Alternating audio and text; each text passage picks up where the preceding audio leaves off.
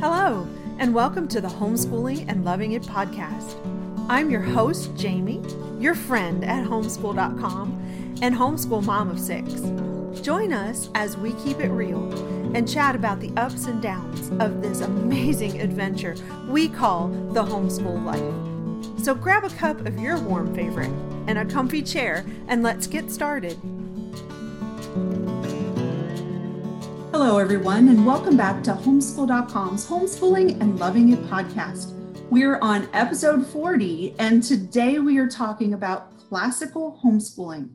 For many homeschoolers, our desire to homeschool springs from a priority to give our children a different or more unique educational experience. However, sometimes it really can be challenging to find a clear path to accomplishing just that.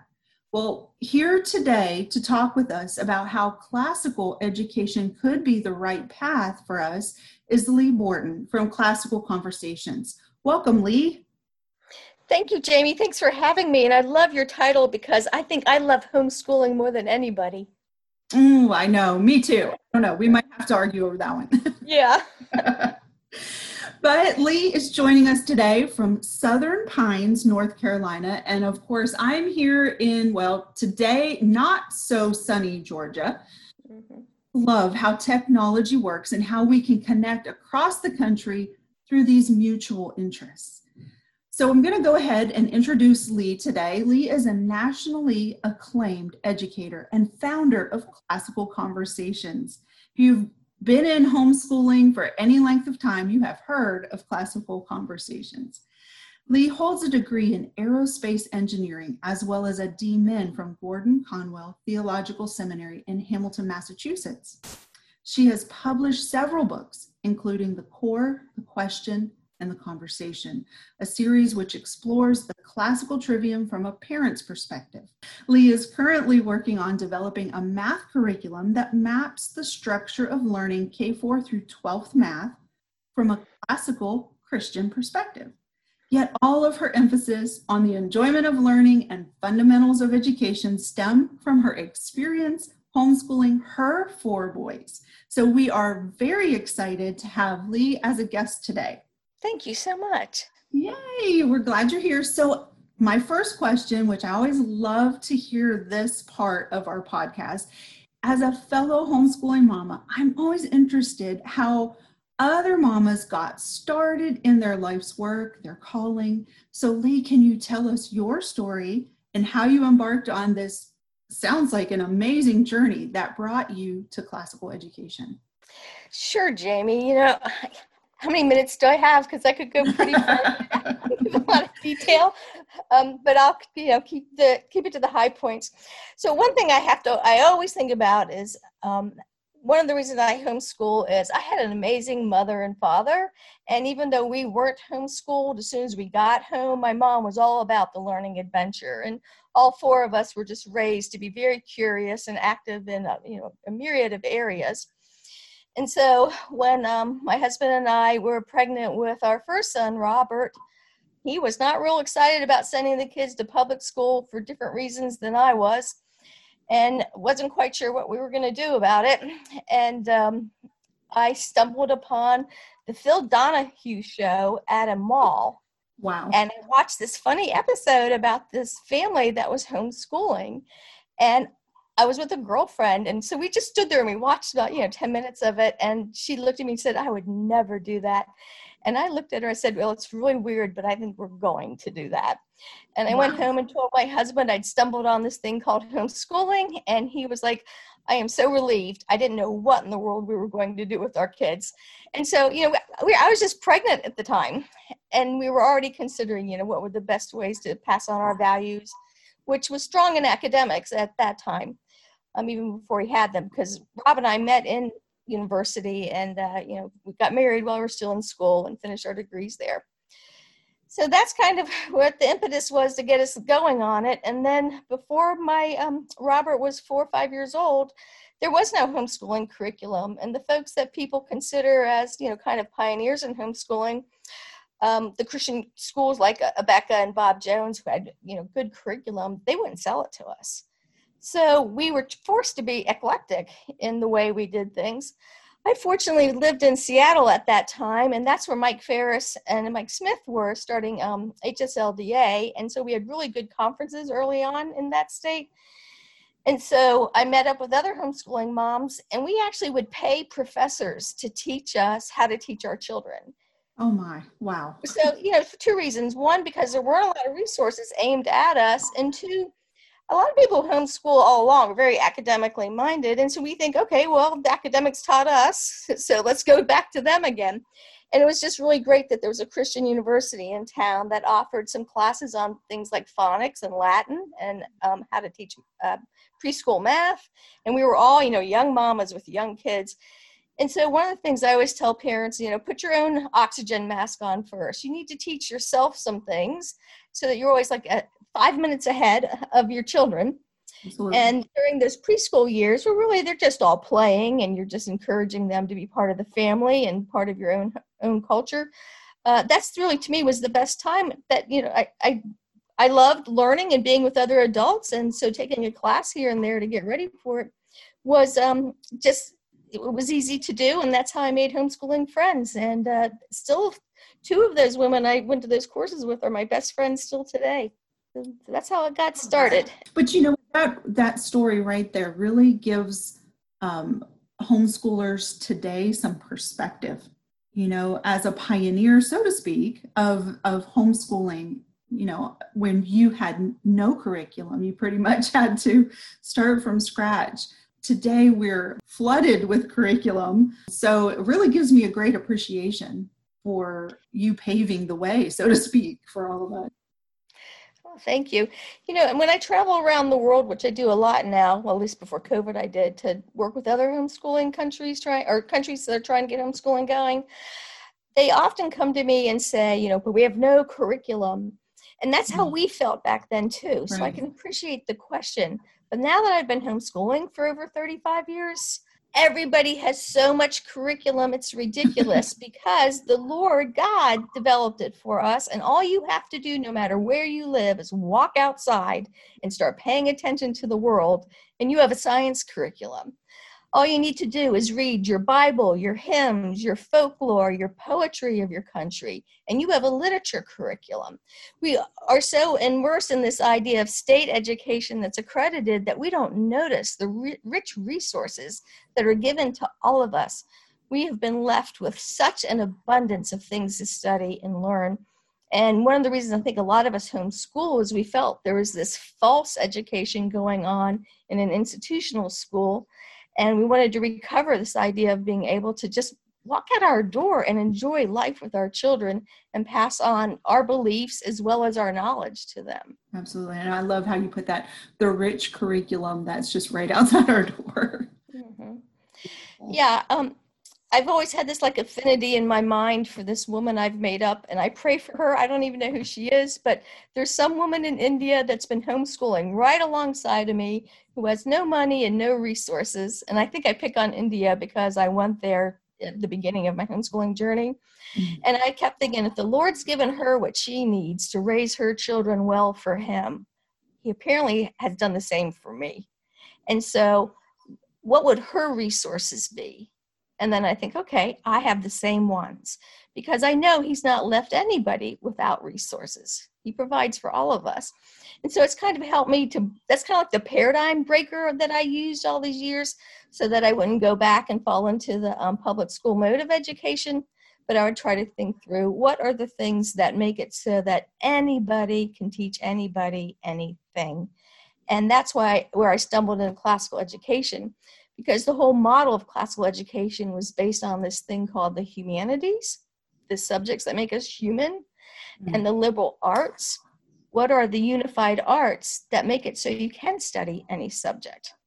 And they're all, again, at our resources. There are resources available to all of us, but the last 100 years of public education has kind of drummed them out of us. And we don't even recognize that we have these natural giftings. You mentioned a little bit how classical education differs from traditional education, which is kind of, to me, it seems like kind of a sticking point because weren't our founding fathers classically educated. They had the same resources my Indian friend does. Exactly. So in the time from our founding fathers to today's modern version of traditional, what we call traditional sure. Shift, hasn't there? So we've moved away from that. Classical education would technically be considered the traditional or the original form of education here in America. Yeah. I think that's amazing. It's not just in America, it's worldwide. Right? It's the same stuff that the Greeks and the Romans used. Yes. Same thing as medievalists, monks in the Catholic Church, Orthodox priests in the East would use this model. And it just turns out it's such a natural human model that you kind of have to use it, whether you know you are or not, if you're learning anything. Can you really give us a good introduction, kind of break it down, very simple terms for all of us homeschool mamas to understand and really comprehend what this method of classical education is, and maybe how we can even begin to implement it in our own homeschools? Well, thank you. I would love to do that. It's always hard to do without using a lot of classical ease. And so I've been trying to think of ways to introduce it to people where it's just obviously common sense and a way that they can hang on to it. So I hope that this helps. So the first thing is to take into account what every mother and father knows is that your children are wired to learn language. That's how they learn to speak their mother tongue, right? They're just born ready to do that. And the way that they do that, they learn their mother tongue is through a lot of repetition, right? How many times do you have to tell them no? And really quickly, they learn the name of the dog, right? And they say their brother's name before they say mama or dada. And you're like, oh, shucks. I wish they'd say my name first, right? But all those things happen because somebody has said to this very young child the same words over and over. And as they begin to develop this bank of words in their head, they also begin to see what the structure of these words are and how they relate to one another. Well, what tends to happen is all parents speak to their children in a similar kind of way till they're about 4 or 5 years old. And then something happens. The family unit breaks and the children go off elsewhere to some kind of program. And so parents stop doing what they were doing all along. So what a classical model calls that is a grammar education. And so we as classicalists know that anytime our children are coming across a new idea or a new task or something that we want them to do that they're not proficient in, we need to use a lot of words and a lot of demonstrations, a lot of pats on the back, a lot of smiles, so that it becomes intuitive to them and part of their natural repertoire, just like their other languages. So the reason why I say people stop is that when your kids are little, you're pointing out to them, birds and counting steps, and you're showing them pictures in books and attaching words to that. All those things every parent does naturally is the beginning of good education. And the thing is, if you would just continue it as your children got older, doing the same thing you've always done, you'll start to find out that they ask more and more questions and they have more and more interests, all of which gives you an opportunity to express more and more ideas to them. And so this is why conversation is such an important part of the classical model. It's not just about reading books. It's not just about learning literature or Latin. It's having somebody on the journey with you in order to help you move from step to step. And that's what God created parents for, was to bring children up, from infancy to a place where you can release them in adulthood. So I say that because I want parents to know that the grammar stage is what you've been doing anyway. It's nothing new you have to practice. You just have to remember to keep doing it. Right? Is that helpful, Jamie? Very helpful. I've never, gone 3 college degrees and I've never heard it put that way. Love it. I love the comparison of how some children stop and go to school and kind of interrupts that natural flow that you're talking about of how they just grow into asking and learning, and it's such a natural thing. Because then what happens is, your child comes back from school and they have a question, something they're excited about that they learned in school, and mama or dad are going, that's not something I really know anything about. Mm-hmm. And they begin to lose confidence. Yeah. And there was no reason to lose confidence, because if the child had stayed home and asked those questions as you go about life, you would be going, oh, that's an interesting question. Let's go find out about it. Right? Absolutely. And so we call that the logic or the dialectic stage in classical education. So it's hard to ask a question or be curious about something you know very little about. You need to at least know something. So for instance, I would not go investigate teaching my child to blow glass if they didn't know that vases were made out of from blowing glass. So they need a few words, a few grammatical ideas in order for them to say, well, how do you do that? Right? And so the grammar leads really naturally into asking questions on the things that they're curious about. So that's the dialectic stage, and I can explain more later on that if we have time, but I just want to show this natural progression. So even your 3-year-old, your 4-year-old might have spent the day at the beach or with a friend or playing dolly or whatever it was, and that playtime is where they're building both their grammar, they're talking about it, they're enjoying it, they're learning new words, as well as an interest and excitement and having some questions about it. What is Dolly going to eat today? Why did that bird have a red beak when the other one had a yellow beak? Right, those kind of questions, and they find out some answers, and then Daddy comes home from work, and they say, Daddy, Daddy, Daddy, listen to what we did today. That's the rhetoric. When you share with people the things that you've learned. That's it. Wow. All of us do that every day. Very, very enlightening. To be honest with you, I've read and I've even personally looked into classical education, and it's just been so confusing at times. This has made it absolutely simple and connected all the dots for me. Well, thanks, Jamie, because then what ends up happening is as a parent, you love your children. And so you say to yourself, all right, I want you to learn how to read. I love you. Reading opens up so many doors. So let me think, how can I do that? I know there's this thing called phonics. Let's, just like we memorize words about play, sit by each other and cuddle up and get a book in front of us and very slowly point out that these squiggles can represent sounds. Right? So I'm building the grammar. I'm giving them ideas in their head. And then they make it to a harder word like, enough. And go, Mama, this doesn't feel like it should say enough. Why does it say enough? Right? So then they have the question. Well, if you would continue that kind of education throughout their middle school years, all of a sudden, Shakespeare, the King James Bible, stoichiometry and chemistry, hard ideas now become approachable because they've learned first break it down into what are the squiggles or the words or the sentence or the idea. What does it mean? Right? Let me understand that. Let me ask some questions about it. And I just kept building up my own memoria, my own repertoire of ideas. Doug Wilson calls it, we want to develop copious ideas, copious words with our young children, because then that's what gives them access to what people then think are the hard things in a classical education, which is original source documents. It's very hard to jump into reading Shakespeare if you haven't first read a lot of good, say, Newbery literature books or magazines and newspapers that talk about big ideas and then have conversations with other people about them. So what tends to happen is most people think education's easy through about 8th grade, and then they wonder why high school's so hard. It's because you didn't do what I call milk the cow.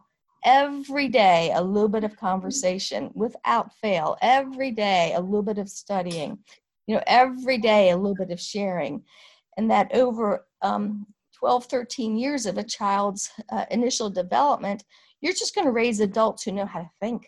And high school content becomes much broader and wider and deeper in what they have access to. I admit, I've read about grammar. I've read about the logic and dialectic stage and the rhetoric stage, but it all seems so difficult. Maybe it was the words themselves that were somewhat intimidating, or maybe I was thinking that they had to just be so much more complex than what you just laid out for us. Because, so once you say it to this child, okay, I want to teach you to read, and I went through that conversation with them, with this audience, then you might say, all right, well, you know what, our background's Hungarian. Let's learn something about Hungary. Or maybe I want you to learn Latin. Well, what do? the exact same thing. You get a Latin word and you get another one, and you use concrete images, and you have them memorize some things. And that's building up their grammar to the point where they start saying, okay, well, why are there these different endings on the word for cat? And you can research that question and figure out what the system is to it. So they're becoming dialectic. And then the rhetoric, of course, is when they can actually translate a sentence out loud to you. And so, of course, it's in a different language. So there's a struggle with that. And so some parents may say, but I don't know a foreign language. Well, at this point in time, Jamie, there's a lot of excuse on that. And that there's so many, video resources and book resources. And that the parents think they have to know the language ahead of time, but they don't. They have to know how to learn the language, because then you can learn it with your child. And you all know how to learn a language if you think really hard, because you all learned your mother tongue. So you need to think about, what do I do to acquire new words in English? I bet you do the same thing to find new words in Spanish. So what we don't recognize is we have within us the art of learning, and we think it's something that's done to us rather than something that the Lord's put within us, because he wants us to find him. And so he's given us the tools to do that. And it takes the intimidation out of it when we apply what you said about just staying 5 minutes ahead of the kids. Yeah. Yeah. I mean, I love it when you're so proud as a parent, right? When your middle schooler knows more about something than you do. It's like, okay, I did something right there. We're making progress. And so instead of saying, it's such a great place for family education, because then I can ask my kids questions, and I can model for them the same thing that that I was modeling for them. We reverse roles, and I can say, wow, you're a valuable human being. Share with me what you know.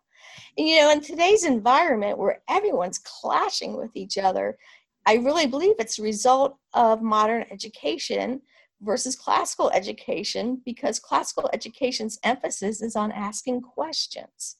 And modern education seems to be on giving the right answer. And when you ask questions, you're not always seeking necessarily the right answer. You might be seeking a step towards the right answer. It's just a different way of viewing the world by asking questions instead of feeling like you have to know everything. And it feels like this world feels like you have to know everything and agree with me or you're not right. Change so much if we were able to apply this in a very broad sense across our education. Yeah, because I can promise you, everything you love to do, you did exactly what I've described. Mm-hmm. Right? If you got a new job, or you took a new course, or you have a new friend with a hobby that interests you, you had to begin by, asking questions so as an adult, so you could build that vocabulary and get even more interesting questions. And then you could actually converse with them about the things they love. And you're being rhetorical. And in the process of being rhetorical, your friend may say, wait a minute. That's not really what that means. Let's ask some questions here. And what happens? You get smarter because I asked you some questions, right? And you had to think it through. So this is why we believe here at Classical Conversations that the classical model is just the most natural way of learning, and it helps us to know, how to tackle new information. Instead of thinking you're going to be given it to you for a few minutes so that you can take a test and move on. There's nothing wrong with that. That's the grammar. That's testing, these words, these basic ideas. The problem is all of education in the modern world keeps you there. It doesn't go on to say, okay, now that you know these basic ideas in biology or whatever the course is, let's pick on biology. Let's pick on earth science. Now that you know about hurricanes and weather and meteorology, and you have this knowledge, this grammar, and you're 17 years old, can I look at you and say to you, do you think you could use any of that knowledge to make it so hurricanes are less dangerous? Does anybody ask kids big global questions like that? And for them to go say, well, can you? That seems beyond me. That seems like what God's controlling. Well, the climate folks seem to think we can control it. They say people are responsible for this. Why don't you go research that and see if anybody's even talking about this question? Right? Then all of a sudden, meteorology becomes interesting because the kid's going, you mean I might be able to slow down hurricanes or make them not as dangerous as they were? Or if I might find out, nope, I can't. They are what they are. That might lead them to a Christian idea of compassion. Well, then what can we do to help people who get into a hurricane in the situations, that from all that damage? We're just so minimized in our focus and our of academics by the last 100 years of the kind of training we received. This is really difficult to break out of it, but it is, I promise you, within each of us to do it. As you were speaking just now, my mind was running to all of the scenarios and the situations in life, as you even pointed out, where we do these things, we do these steps. Just like you said about finding a hobby that interests us, it is the natural progression of what we do. I'm so excited. It just clicked for me. Yeah, because I remember, when my kids came back from that glass blowing course, and what did they say? Mommy, this is what we did, and this is how we did it. Of course, they were high school that age. That's very dangerous. But, but the rhetoric never ends. And the unfortunate part, too, is, rhetoric is used as a negative word in our culture. People will say, well, that's just rhetoric. You're just saying something for the sake of saying it. But from a classical perspective, it's what we define as the just kind of the outcome of what do you do with the information you have. You share it with people. And it might be through an essay. It might be through a speech, something academic like that. But it also might be through a dance or a piece of art. Those are all rhetorical skills. And we bifurcate, human beings, and we say, oh, well, that's just fine arts. That's not really school, which is silly, because if you can use your voice and your eyes, your hands for handwriting, if you can use your body to express ideas that way, why is it not schoolish or academic to say you can express it using your entire body in a play or in playing a piece of music? And I think, good educators have seen the connection between the fine arts and the academic arts, but a lot of parents don't make those connections. And I'd say a lot of school systems and designing curriculum don't make those connections. So that's what's so great about homeschooling, is because the academic part of it is so efficient. You can get it done in a few hours and then spend the afternoons, whether it's playing outside when they're little, or maybe taking some sort of, music lessons when they get a little bit older, or they actually have the lead part in a play when they're in high school. They have time to do both, that kind of sit down and work on paper, the pace back and forth across the room and wrestle with an idea, go be mad and look something up and see if your passion has a helpful track, and go outside and do something, as well as you can also be in an orchestra. I mean, the kids have time to do all kinds of academic endeavors. Too many people bring school home, and that's what makes parents frustrated and children feel like, yeah, could I do this with a bunch of friends? Because it's kind of boring all by myself, right? There's not this holistic view of putting together a lot of things that make education lifelong. And Jamie, statistically, most people still only homeschool for 1 year. Wow. And I think it's because they just can't grasp that bringing school home is not what any of us are talking about. I made the same mistake. As I mentioned, I was an educator before I started homeschooling. So a teacher and a principal at a private school, and brought my oldest child home, started homeschooling with her. That's all I knew. So I recreated the classroom in a little room in my home, and, God kept blessing me with children. So I ended up with 6. He was going to break that habit, wasn't he?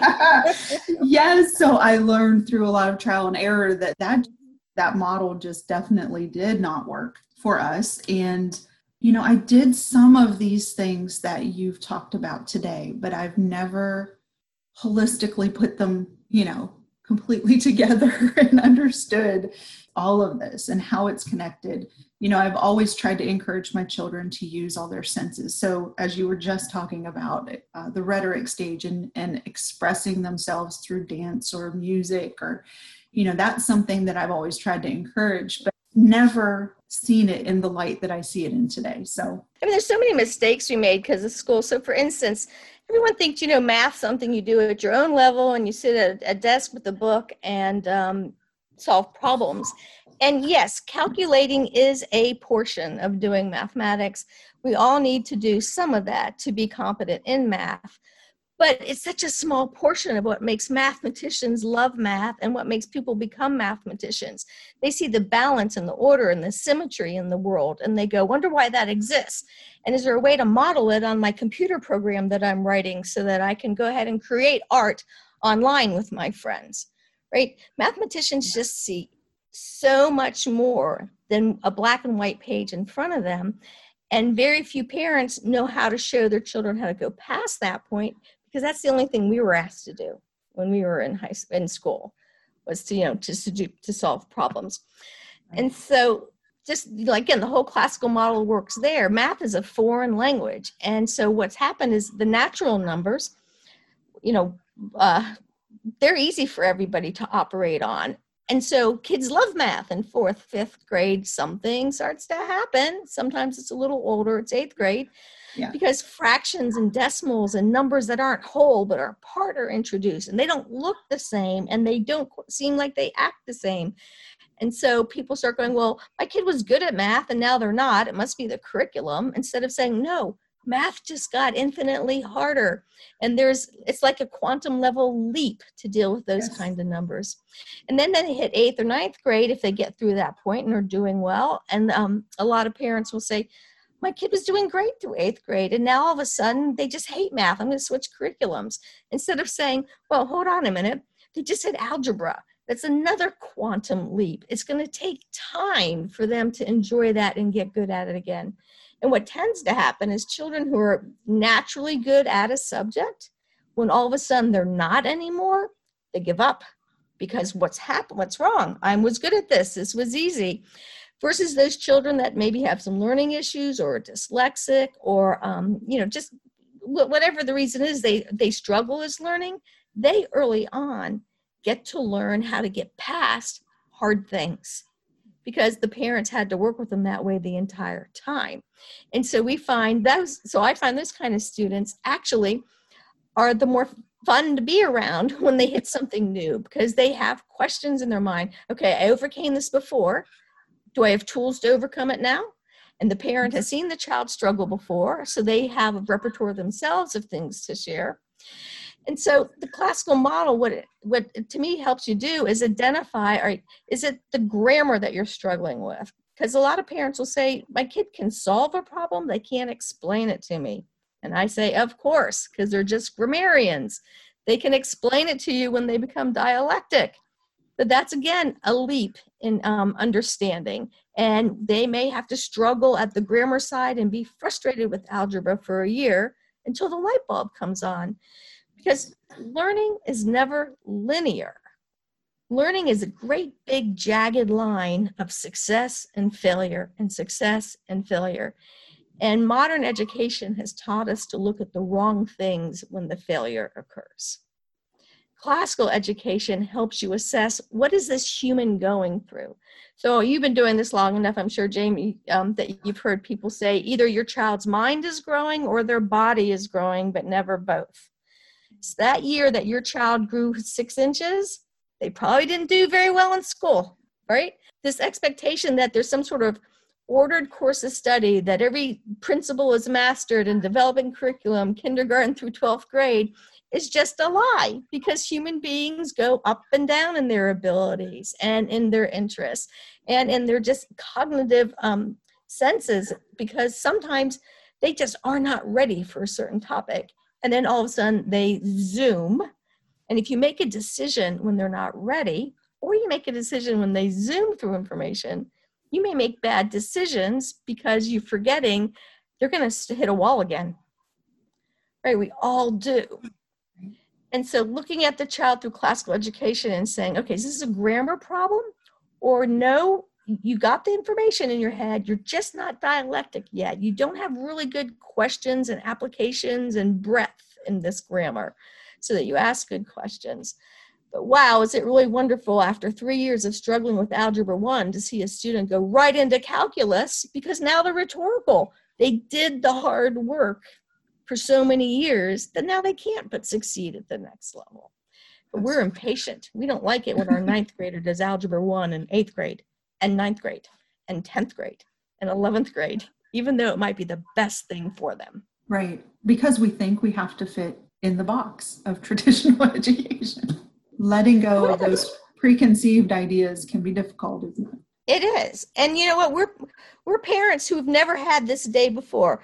I used to sometimes wake up and sometimes you wake up and you're just flying. It's a great day in homeschooling. And other days you wake up and, I had a friend who would look at her kids and say, could you go away so I could have time to homeschool you? Right? Exactly. Yeah, it's never both. And that I have never been presented with that day with those children. And so what I would say to them is, you know what? Mom's not sure how to run this day with you being different, a day older than you were yesterday. So there might be a little bit of struggle here. So we might do a little less of something and a little more of something else, because parents need to figure out how to balance what I call delight-directed education versus the rigorous academics. You need some of both occurring, and like I said, milking the cow a little bit each day. There should be something really delightful every day that happens, and there should be something really hard you struggle with every day, right? Because that's what will build a lifetime of character. And so when we have a whole day that goes really well, or a whole week, and then all of a sudden we parents hit a hard week, it's really hard to remember, look, this is just a hard week. We're going to get through it differently because it's going to be good tomorrow. His mercies are new every morning. And as you were speaking, I just remembered with my youngest, who has struggled with dyslexia for quite some time, that exact scenario happened with us. We stayed at the same level of math for quite some time. It was probably 2-3 years. We stayed at the same level, struggling with reading and putting things together for a couple years. And then just the light bulb came on. I guess you could say she was at the dialectic stage. I'm not sure. I'm just learning all of these. Sure. We spent all that time, all those struggles. She learned how she needed to process things in order to find her success. And now she does well in math, and now she is reading well. So, oh, good for you, Jamie. So lovely when you were saying that. I'm like, yes, I've been there. I understand. Yeah, well done. I'm so proud of you. Because it's those kids that, can make it so that we, because I have one that's dyslexic too. And I kept trying to give him outs early on. And he would see what his brothers were doing and go, no, I'm smart, Mom. I can do what they're doing. I just have to do it differently. Mm-hmm. And because I didn't live in his brain, I didn't quite understand how to help him. Yes. But, through living with him and seeing how he worked with his siblings and getting advice from his dad, right, we made it happen. And so he was another one, that same thing. There's 3 years of Algebra 1. And then, he applied as a math major for university, and he got an almost full scholarship. Wow. Who knew? But Amazing. He refused to give up on himself. That's what a human education does, right? Yes. And so we parents can make the mistakes that we do, but if we have a community of believers around us with other homeschoolers trying to help their kids also aim for Christ, it wasn't just me helping him. My girlfriends were helping him too, and his brothers were helping him. That makes me feel so good, because it wasn't some stranger I don't know giving him a test and identifying him in a certain way and then pegging him that way for the rest of his life. Yes. So homeschooling is what does that more than, say, classical education. It's just the love of a family, gets us. Love covers so many sins and errors, right? And it does. Can get us through so many things. Parents, we tend to not give up, whereas strangers may. Well, they don't have the buy-in, right? Exactly. Such good stuff today. I hate to do it, but we got to wrap up this podcast. And as we kind of tie up what we've talked about today, Lee, do you have any last words of encouragement to our listeners? Yeah, I would say, more than going after books in classical education, start reading some books on Christian education so that you can get in your own imagination a bigger view of what education could be. Then the classical model will make more sense. And so my favorite author in that realm would be to read Anthony Esolen, Esolen. He has a book called 10 Ways to Destroy the Imagination of Your Child. And it's satire. But yes. When you read that, he just points out over and over again how we kind of just push our children down when we don't mean to, and ways that instead we could really encourage them and raise them up.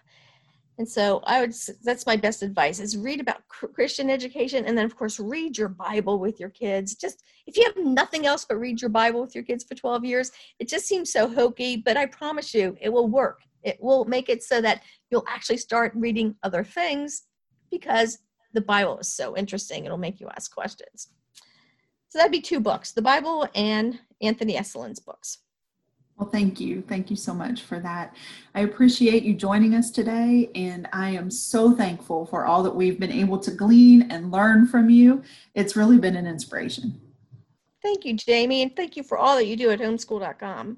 And I want to thank our listeners for tuning in this week. You can find our podcast on homeschool.com, on iTunes, Stitcher, and Google Play. We're here to help and inspire you, our fellow homeschoolers. So if you have any topic suggestions, we would love for you to email me at jamie.gaddy@homeschool.com.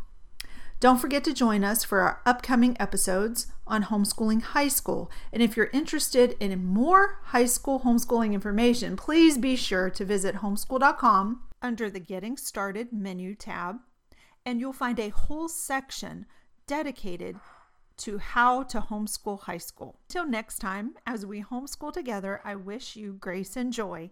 Jamie.